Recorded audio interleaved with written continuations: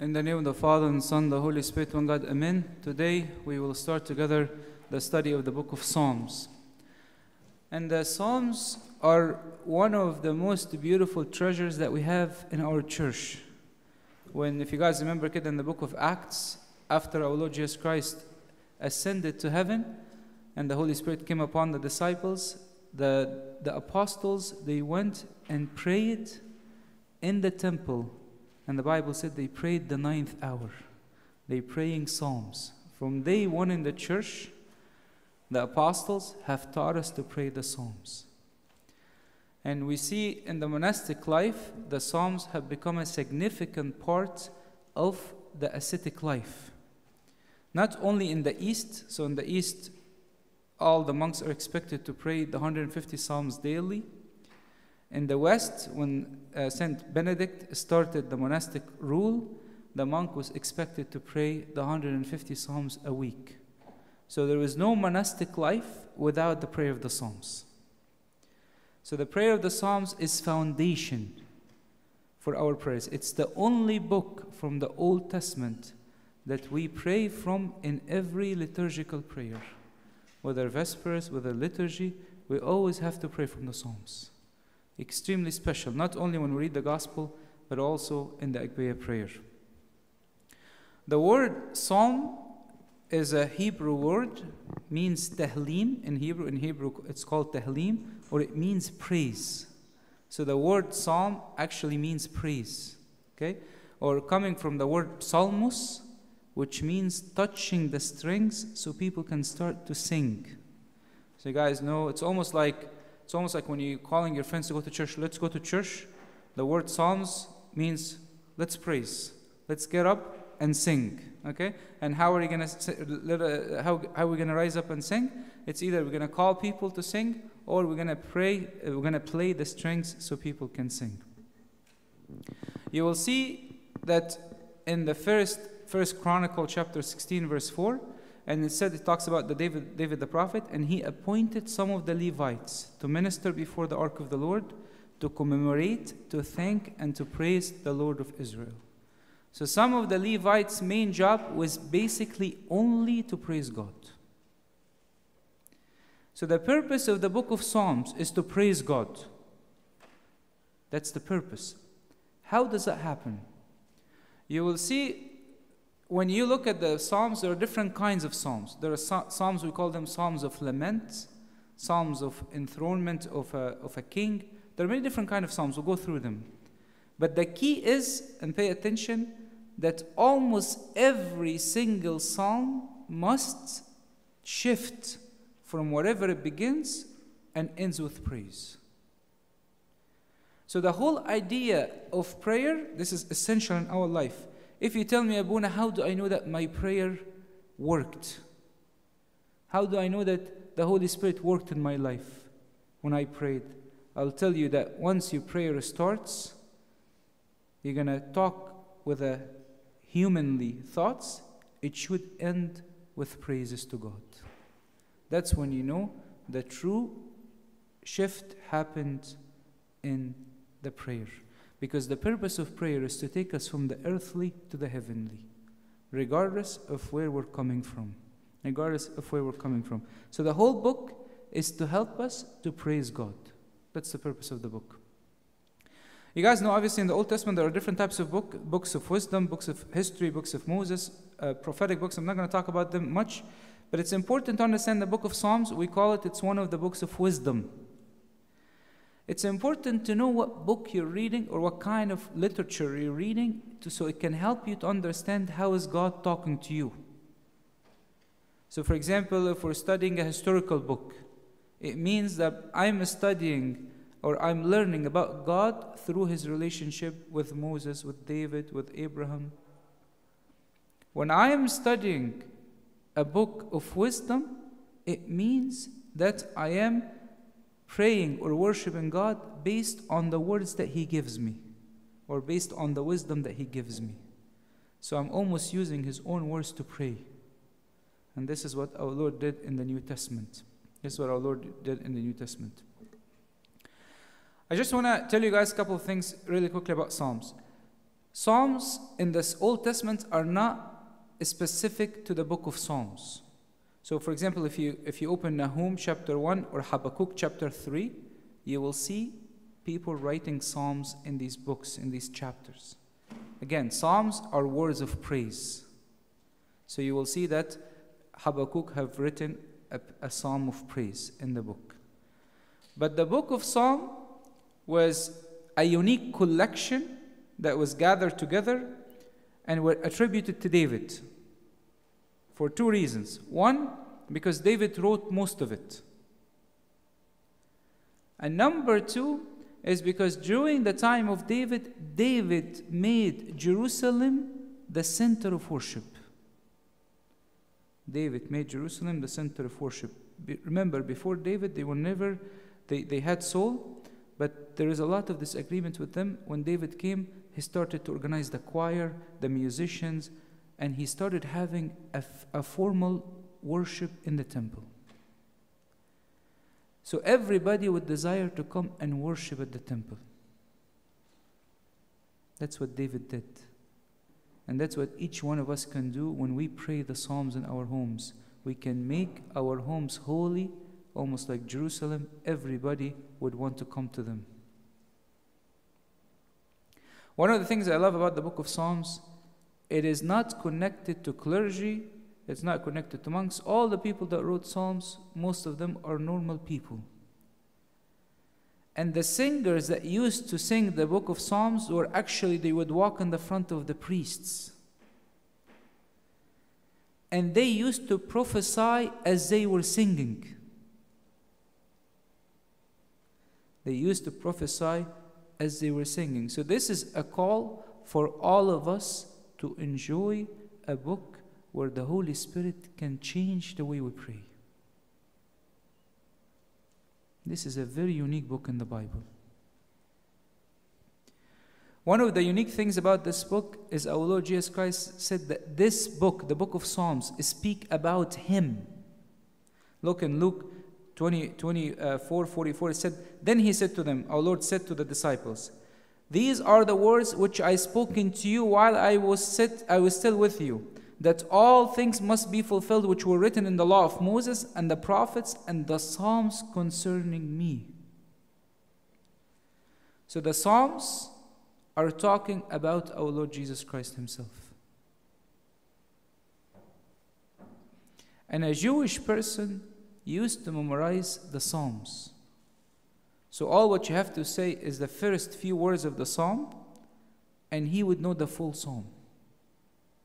Actually, in the old days, in our Coptic church in Egypt, when they go around to distribute the Psalms, they won't tell you the Psalm number, they just tell you the first word. The Lord is my light and my salvation, and you finish. Blessed is the man, and you finish. That was a tradition. And unfortunately, this is one of the traditions that have died, where people don't memorize as many Psalms anymore. The expectation was not this, the expectation that we memorize the Psalms. We memorize the Psalms. And you'll see even in Mark 12:35-37, our Lord spoke and He was explaining to the Jews in the temple and He was teaching them about Himself. He only mentioned part of the Psalm, and He said, "The Lord said to my Lord," He said, David mentioned the prophet, "The Lord said to my Lord, sit at my right hand till I make your enemies your footstool." Therefore David himself calls Him Lord. How is He then His son?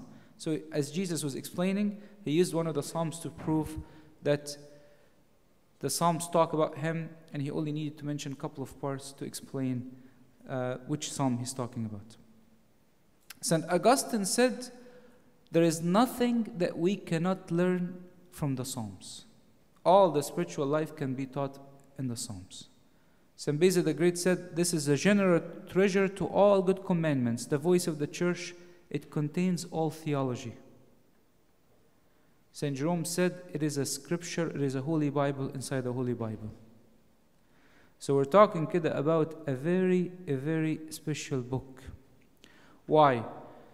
Because the best way for me to get to know God is through personal experience, through personal prayer. And the book of Psalms is one of the few books that gives me that personal experience with God. When I learned to pray these books this way. Just get a quick comment about the differences. If you open the Agbeya, the book of hours that we have in our church, and you open the regular Bible, you will see that the Psalms are a little off in numbers. So just want to explain this as we go through this. So the Agbeya is based on the Septuagint collection, and the Bible is based on the Hebrew collection. So you will see, for example, usually they are off by one number. So Psalm 1 to Psalm 8 are the same in the Septuagint and the Hebrew Bible. Now the Septuagint, Psalm 9 corresponds to Psalm 9 and 10. And then they start shifting back and forth. So usually, all I'm trying to tell you, I'm not going to tell you through the whole breakdown of the numbers, but all I want you to do is when you open your Agbeya and you open your Bible and see they're off by one number, you know that this is just a different collection. Somebody decided that I'm going to break one psalm into two instead of keeping it as one psalm. That's all it is. And then another psalm later on, they decided to collect two and make it one. So you just have to track, just look at the Agbeya, look at the Bible, and you should be able to see it. The Septuagint, though, added Psalm 151, which we pray in Bright Saturday, which is said, I am the youngest among my brethren. And we still call the book of Psalms 150 because it's almost, you can think of the number 150 as a title. It's almost like we used to refer to the disciples as the 12. Whether Judas was with them, whether three of them were with Jesus, we always call them the 12. It's a title. But the Jews always could have kept the number 150 specific for the Psalms. So I hope you guys are following. So this is just a quick introduction to just understand what some of the fathers said about the book of Psalms, what the word Psalms mean. Now we'll get through a little bit more details about the book of Psalms and how it's divided. So I want you guys to start bringing your notes out as we go through this. The book of Psalms is divided into 5 different books. 5 different books, okay? And I'm going to tell you the theme of each book and how does each book end. It's extremely important. The first book is written by David the prophet, and it's from Psalm 1 to Psalm 41. The second book is from Psalm 42 to 72. The third book is written by Solomon mainly, and it's from Psalm 73 to 89. Please write them down because they would help a lot when you study. Book 4 is from Psalm 90 to 106, and Book 5 or from Psalm 107 to 150. Every book has a theme. And every book ends with a doxology. Remember, I told you the whole idea of the book of Psalms is to teach you how to praise God. So, for example, if you look at the first book written by David, it talks about personal salvation.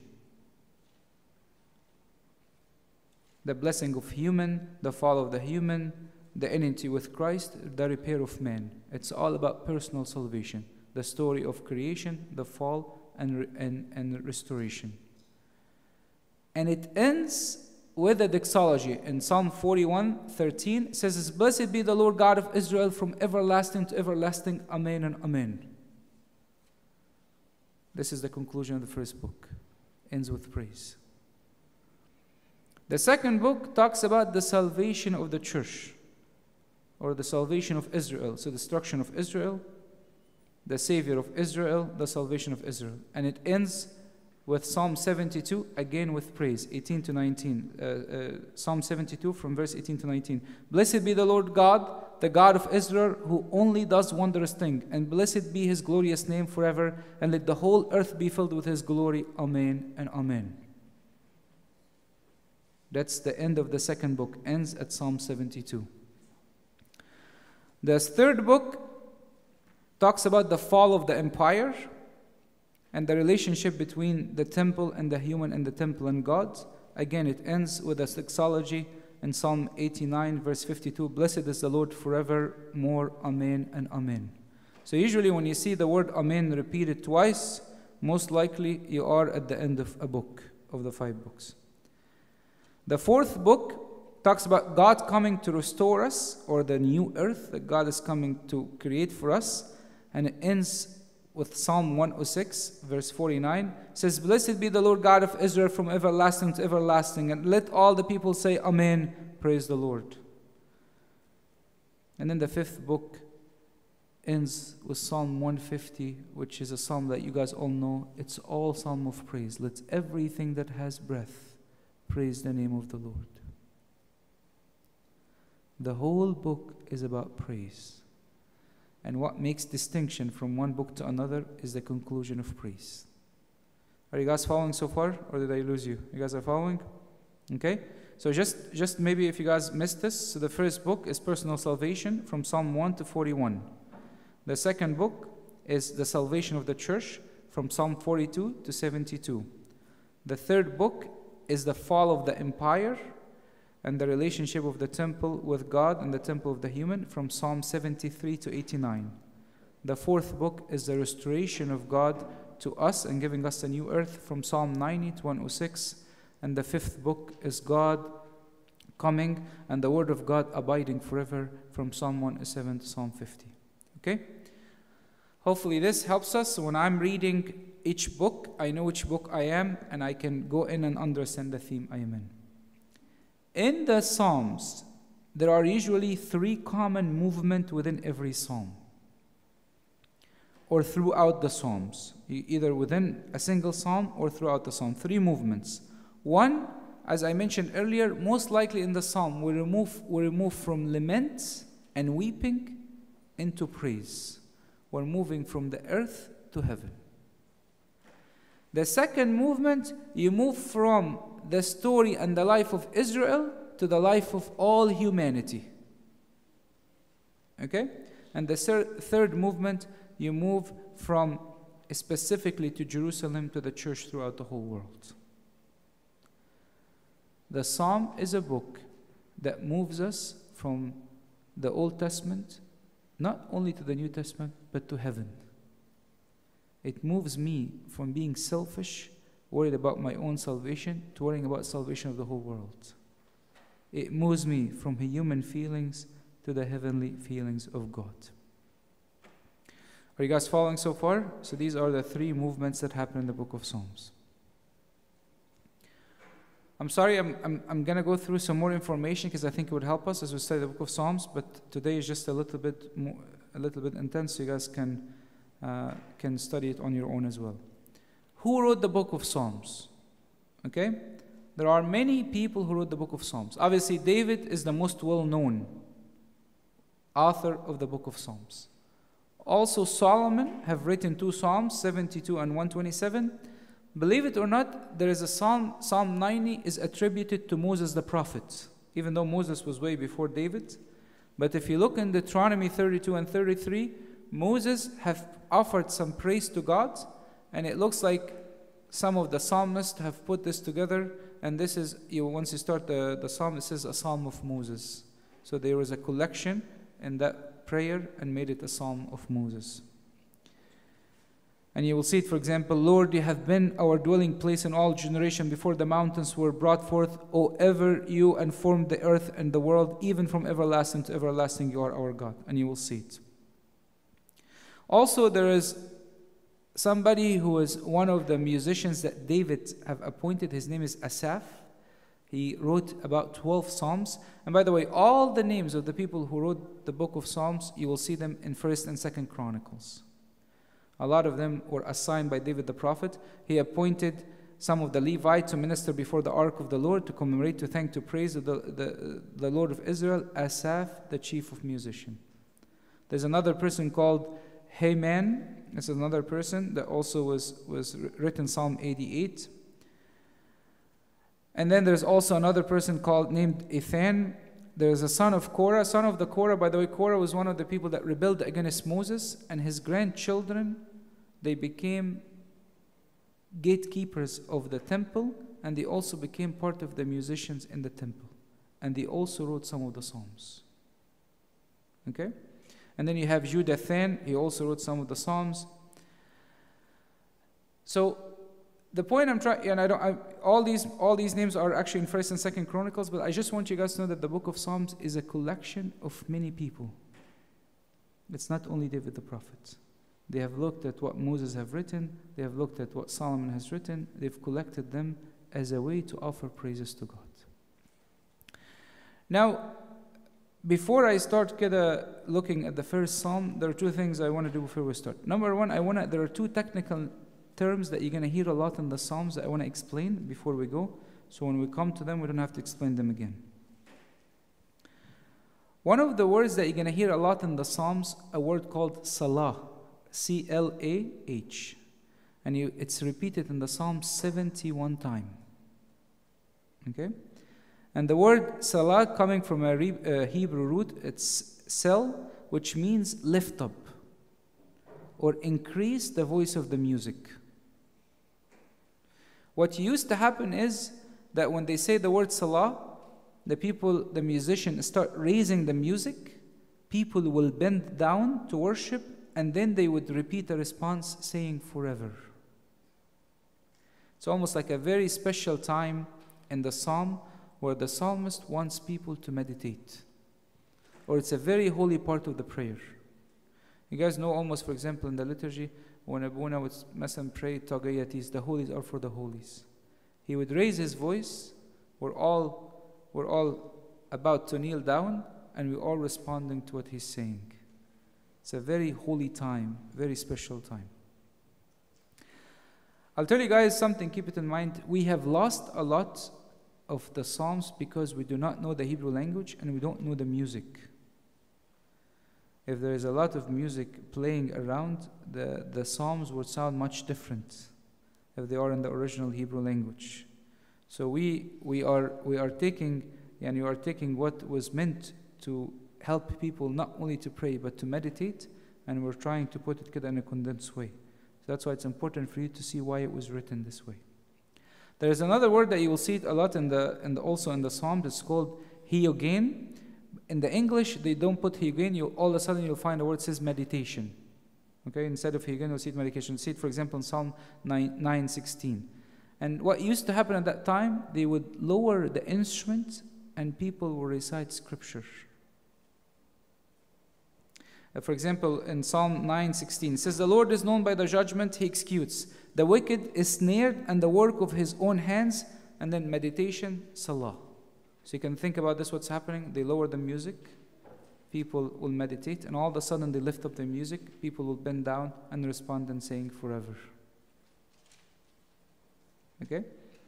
So when I see these words, it helps me to understand what do they mean as I'm praying them. You guys remember in the Holy Week, in the Pascha week, when the deacons will come and they will sing the psalm similar to the tune of Ke'ebertu. What are we supposed to do when a deacon is singing a hymn, the psalm for a very long time? The whole purpose is for us to meditate. The whole purpose for the music to go up and down, so it reflects the certain part of the Psalms that I need to worship and I need to feel the fear of God, and certain parts that I need to praise. So it's important for us to just keep these two terms. There's other technical terms, and when we come to them, we'll go through them. Look, there are different types of Psalms. There are two common types of Psalms that I'm going to go through them in a little bit more detail because they're going to come up all the time. There is Psalm of praise and Psalm of lament. Most of the Psalms in the scripture, Psalm of praise and Psalm of lament. And regardless whether you're studying a Psalm of lament or a Psalm of praise, the end usually is praise. But we're talking about the beginning, okay? So please pay attention, and I want you also to take notes. I'm sorry to make you guys write a lot, but I think it would help. Right now we're going to go through the structure of how a psalm of praise look like. Be careful. When you pray a psalm of praise, there's actually almost a formula that every psalm of praise follows. When you pray a psalm of lament, there's almost a formula that every psalm of lament follows. So these formulas will help me when I'm praying. I'm going to understand how the author wrote these parts and how I should pray. So let's go through one, for example. One of the most common psalms of praise is Psalm 107. So each psalm of praise has 6 parts. So we'll go through the 6 parts together. The first part, it's called proclamation or call. You're saying, oh, give thanks to the Lord, for He is good, for His mercy endures forever. You're proclaiming, you're calling, I'm going to give thanks to God. So that's the first part of the Psalm of Praise. The second part is you have to summarize the acts of God. Why are you praising God? He says, let the Redeemer of the Lord say, so whom He has redeemed from the land of the enemy. So he's praising God because God has redeemed us from the land of the enemy. So remember, he says, I'm going to praise God. The second thing, he says, why is he praising God? The third thing, he's recollecting all the details, the need. What happened? He said, and gather out of the lands from the east and the west, from the north and the south. They wandered in the wilderness in a desolate way. They found no city to dwell in, hungry and thirsty. Their soul fainted in them. So he starts telling the story. So he's telling, I'm going to praise God. Why I'm praising God? And then he goes back and talk about the details of praising God. What happened that makes you want to praise God? And then number 4, he talks about the deliverance. He delivered in the wilderness in a desolate way. And then number 5, there is a vow of praise. Oh, that man would give thanks to the Lord for His goodness. And then number 6, descriptive praise. For He satisfies the longing soul and fills the hungry souls with goodness. You see the structure? He's proclaiming that he's going to praise to God. He's telling God, this is why I'm praising you. He's remembering all the details of the problem. And now he says, God delivered me from the problem again. And he says, God, I'm going to promise to praise you because you have not delivered me from the problem earthly, but you have changed something internally. You have changed something internally. So when you want to stand and praise God, it's not sometime we say, oh, we offer thanks to God. The Psalms doesn't just offer thanks to God. I thank you, God, for you have covered my sin. I thank you, God, for you have covered my sins. Because I needed you to cover me. If you would have revealed to me, I would have no credibility. I would have this. I recollect all the problem. But you have delivered me. You have covered me. I promise I'm going to praise you forever. Because you have humbled me. And you have embarrassed me. You see? You can take the structure of the psalm to help you to learn how to offer thanksgiving to God. The second type of psalms, we said the most common one is the Psalm of Lament. And the Psalm of Lament has actually 8 parts. I'm sorry, I promise you, these are the only 2 psalms. I'm going to go through the structure because I want you guys as you pray these psalms to understand, and it helps us in our prayer. The Lament has 8 parts. The first one, you talk to God, address to God, and cry for help. One of the most common psalms is Psalm 13. Help, Lord, for the godly men ceased, for the faithful disappear from among the sons of men. He's addressing, crying, God, help me. There's nobody good on earth. After he cries for help, what does he do? The second thing, he references to God's mighty acts in the past. Telling the Lord cut off all the flattering lips and the tongue that speaks proud things. So God, you have done these things before. And then he starts describing the distress, the problem. I have an opponent that's fighting me. They have said, who have said to me, with our tongue we will prevail. Our lips are our own. Who is the Lord over us? So he's telling him, look, all those people are trying to attack me. So remember, complaining, then telling God, God, you're able to do this. You've done this in the past. Now he's describing his distress. Number 4, he's confessing his trust in God. I trust you that you will do this.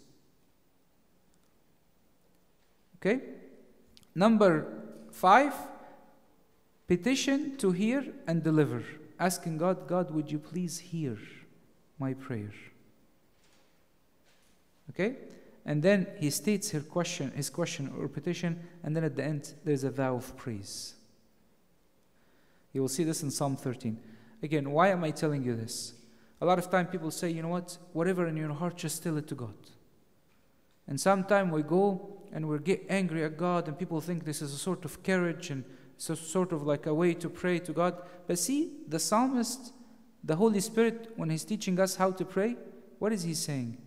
He's saying, you make your request known to God, then you remember what he has done in the past. Then you describe what you're going through. Then you have to confess that you believe in God. And then once you believe in God, you have to tell him again your plea one more time. And then at the end, you have to promise you will praise. This is the way that the Holy Spirit has taught us to pray. These are the ways the Holy Spirit have taught us to pray. There are other type of psalms like enthronement of the king, like Psalm 47 and 93. There are psalms of wisdom, like Psalm 1 that we were studying, God willing. Psalm 1 is Psalm of wisdom. Okay? And Psalm of wisdom, there are two different types of psalms of wisdom. Psalm of wisdom like Psalm 1, which it gives you strictly like a clear wisdom. It's almost like the book of Proverbs. Or other psalms like Psalm 19, where the wisdom is almost presented to you as a riddle. As a riddle. So you have a question and you're almost kind of puzzled over it. It reminds me when the Greek kind of built roads, when they came and occupied the whole world, they built roads everywhere. And they put signs, so as you go from one place to another, you know which city you're going to. But because the distances were long, so people would write riddles on every sign. So as you go from one place to another, all what you're doing is you're thinking about the riddle. Okay? So sometime a way to learn a wisdom is actually by giving you a riddle, a challenging question to help you to know it. There are some songs of pilgrimage. So when people go to Jerusalem, like from Psalm 120 to 134, there are psalms of creation. There are psalms of liturgical songs like Psalm 6, 32, 38, 51.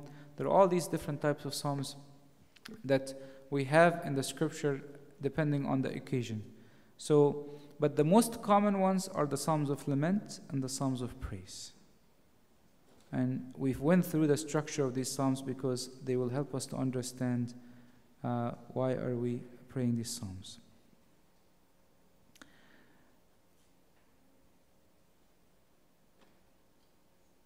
So I don't think we're going to have time to go through Psalm 1 today. So I'm just going to cover one more point, and then next time we can maybe go through Psalm 1. Sometime in the book of Psalms, you will hear certain verses that seems a bit like aggressive, or the person is not asking for justice but asking for vengeance. Okay, like I'll give you an example. For example, in Psalm 109:12, it says, "Let there be none to extend kindness to him, nor any that to pity his fatherless children." He's talking about Babylon. He says, look, let nobody extend kindness to people in Babylon. He says, "O daughter of Babylon, happy shall be the one who takes your little ones and dash them against the rock." Psalm 137:8. So when you read sometime these psalms, you might say these psalms are what? You might see these verses are what? Are a little unusual with the Christian message.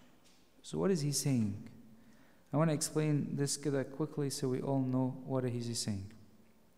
Number one, a lot of these verses are actually calling for justice. It's a cry for justice. What's happening is when people in Babylonian came and destroyed Israel, they took women, they took the kids, they made the kids orphan. It was a horrific thing. So a lot of what the psalmist is asking for is justice. Okay? But I want to tell you guys something. This is the part of Psalms that expresses the human feelings that God will change during the psalm. These are the type of the verses in the psalm that expresses human feeling. Like, remember I told you the psalms goes from I express my human anxieties, my problem, my laments, and God changes them. I'll give you an example. In Jeremiah, for example, all of a sudden Jeremiah discovered that the people who wanted to kill him are his parents, his family. So what did he say in Jeremiah 12? He said, "Cursed is the day in which I was born. Let the day not be blessed in which my mother bore me. Let the man be cursed who brought news to my father, saying, a male child has been born to you, making him very glad. So Jeremiah is saying, you know the guy who told my dad, my mom is pregnant? He should be cursed. What is this guy? What did he do wrong? Right? But this verse here expresses Jeremiah's anguish, human feelings. God was not happy with what Jeremiah did. Job, the same way. God went back and had a little bit of encouragement and rebuked what he did. So we have to understand that part of the Psalms expresses the human feelings. Part of it is a cry for justice. For example, like in the book of Revelation. And they cried, the righteous, with a loud voice, saying, how long, O Lord, holy and true, until you judge and avenge our blood on those who dwell on earth. So the righteous people would actually tell God in heaven, until when is this going to keep going? So there's a call for justice, and there is actually an expression of the human feelings. Another part I want you guys to know, in the School of Alexandria, we also look at the spiritual meaning. So what happens is that a lot of the fathers said, for example, the example about taking the little children, hitting them against the rocks. He's saying Babylon represents the sin, the evil kingdom. And these little children are these little sins that once I realize they have been ruining my spiritual life, I want to hit them with God, with Christ. Christ is the rock. So there's a spiritual interpretation to explain from a spiritual warfare meaning, but the plain meaning is that these are the human feelings, and God sanctifies them as the psalmist goes through the prayer. Okay? And obviously you see this call of justice also in the very first, when our Lord Jesus Christ started to teach in the synagogue, the very first thing he opened was Isaiah 61. And he said, the Spirit of the Lord is upon me, because the Lord has anointed me to preach good tidings to the poor. He has sent me to heal the brokenhearted, to proclaim liberty and captivity, and the opening of the prison to those who are bound, to proclaim the acceptable year of the Lord, and the day of vengeance of our God. So Jesus said, when I came to heal, I came to do all these things, but I came to proclaim there is a second coming. There is a day for punishment. There is a day for vengeance. When God came on earth, our Lord came on earth, he said, I did not come to judge anyone, but there will be a time where there will be judgment. So nobody can say God is punishing me, because God is not punishing anybody right now. God only allows tribulation to bring us closer to Him, allow us to repent, or allow us to be crowned in heaven at this moment. There's no punishment at this moment. The hour of punishment is coming at the second coming. That's what he's saying. Okay?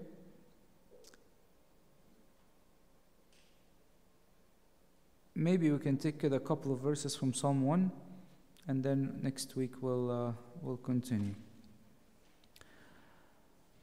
So Psalm 1, we said it's one of the Psalms that we call them a Psalm of wisdom. Okay? And actually it's very similar to Proverbs. Like if you open Proverbs chapter 2 verse 12, it says, to deliver you from the way of the evil, from the man who speaks perverse things, from those who leave the path of uprightness, to walk in the ways of darkness, who rejoice in doing evil and delight in the perversity of the wicked. I want to tell you guys something. When you pray a psalm of wisdom, it's almost as if you are not praying, but more you're listening to what the Spirit is telling you. You're more like listening to what the Spirit is telling you. Okay? And the first word of the psalm says, blessed. By the way, the word blessed is only offered to God. God is the only one that can be blessed.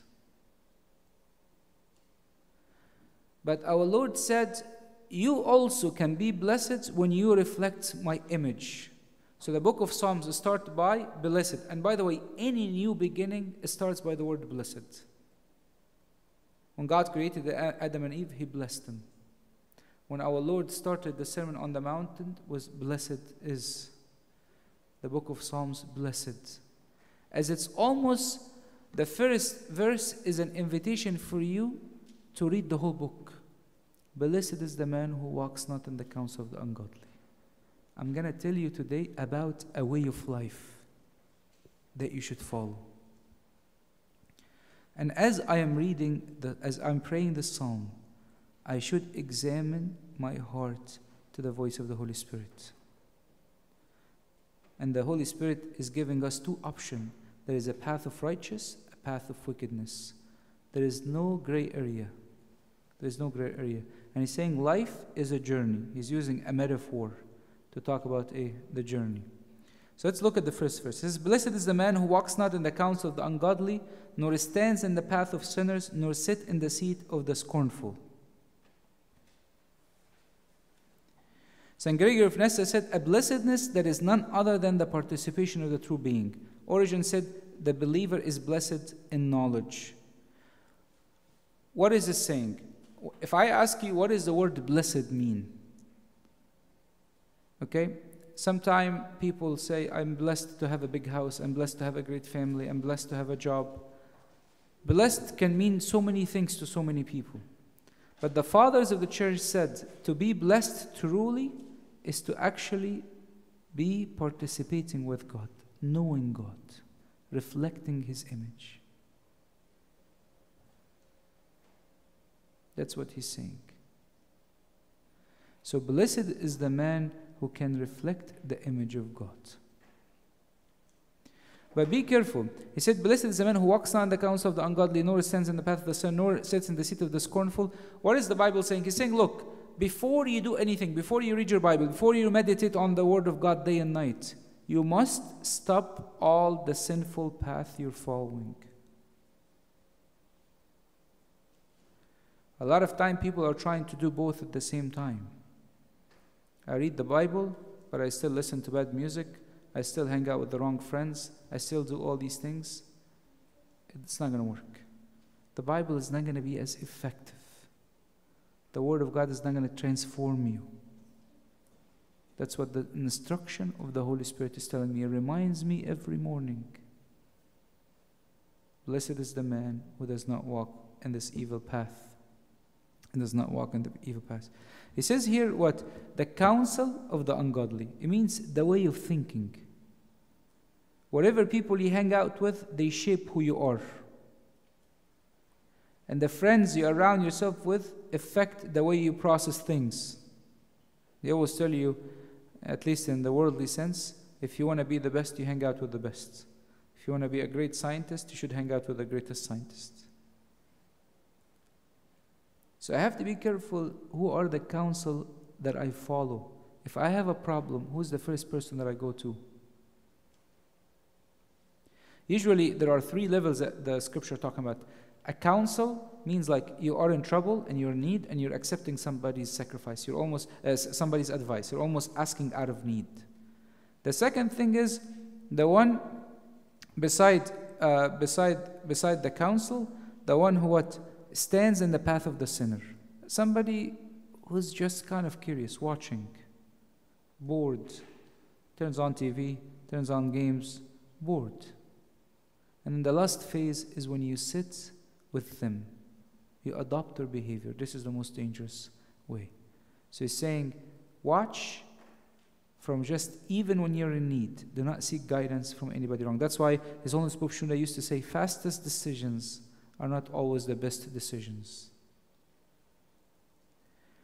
And the second thing is, when I'm bored, when I'm curious, I must have a plan, rather than allowing myself to be open to whatever comes to me. That's what happens a lot when people go on social media. They are bored, they have no plan, and whatever the devil brings at them, that's what they're going to take. And then in verse 2 he says, but he delights in the law of the Lord, in his law meditates day and night. St. Jerome said the word delight is always connected to a new birth. He said the parents delights in their child. Means a new life, a new beginning.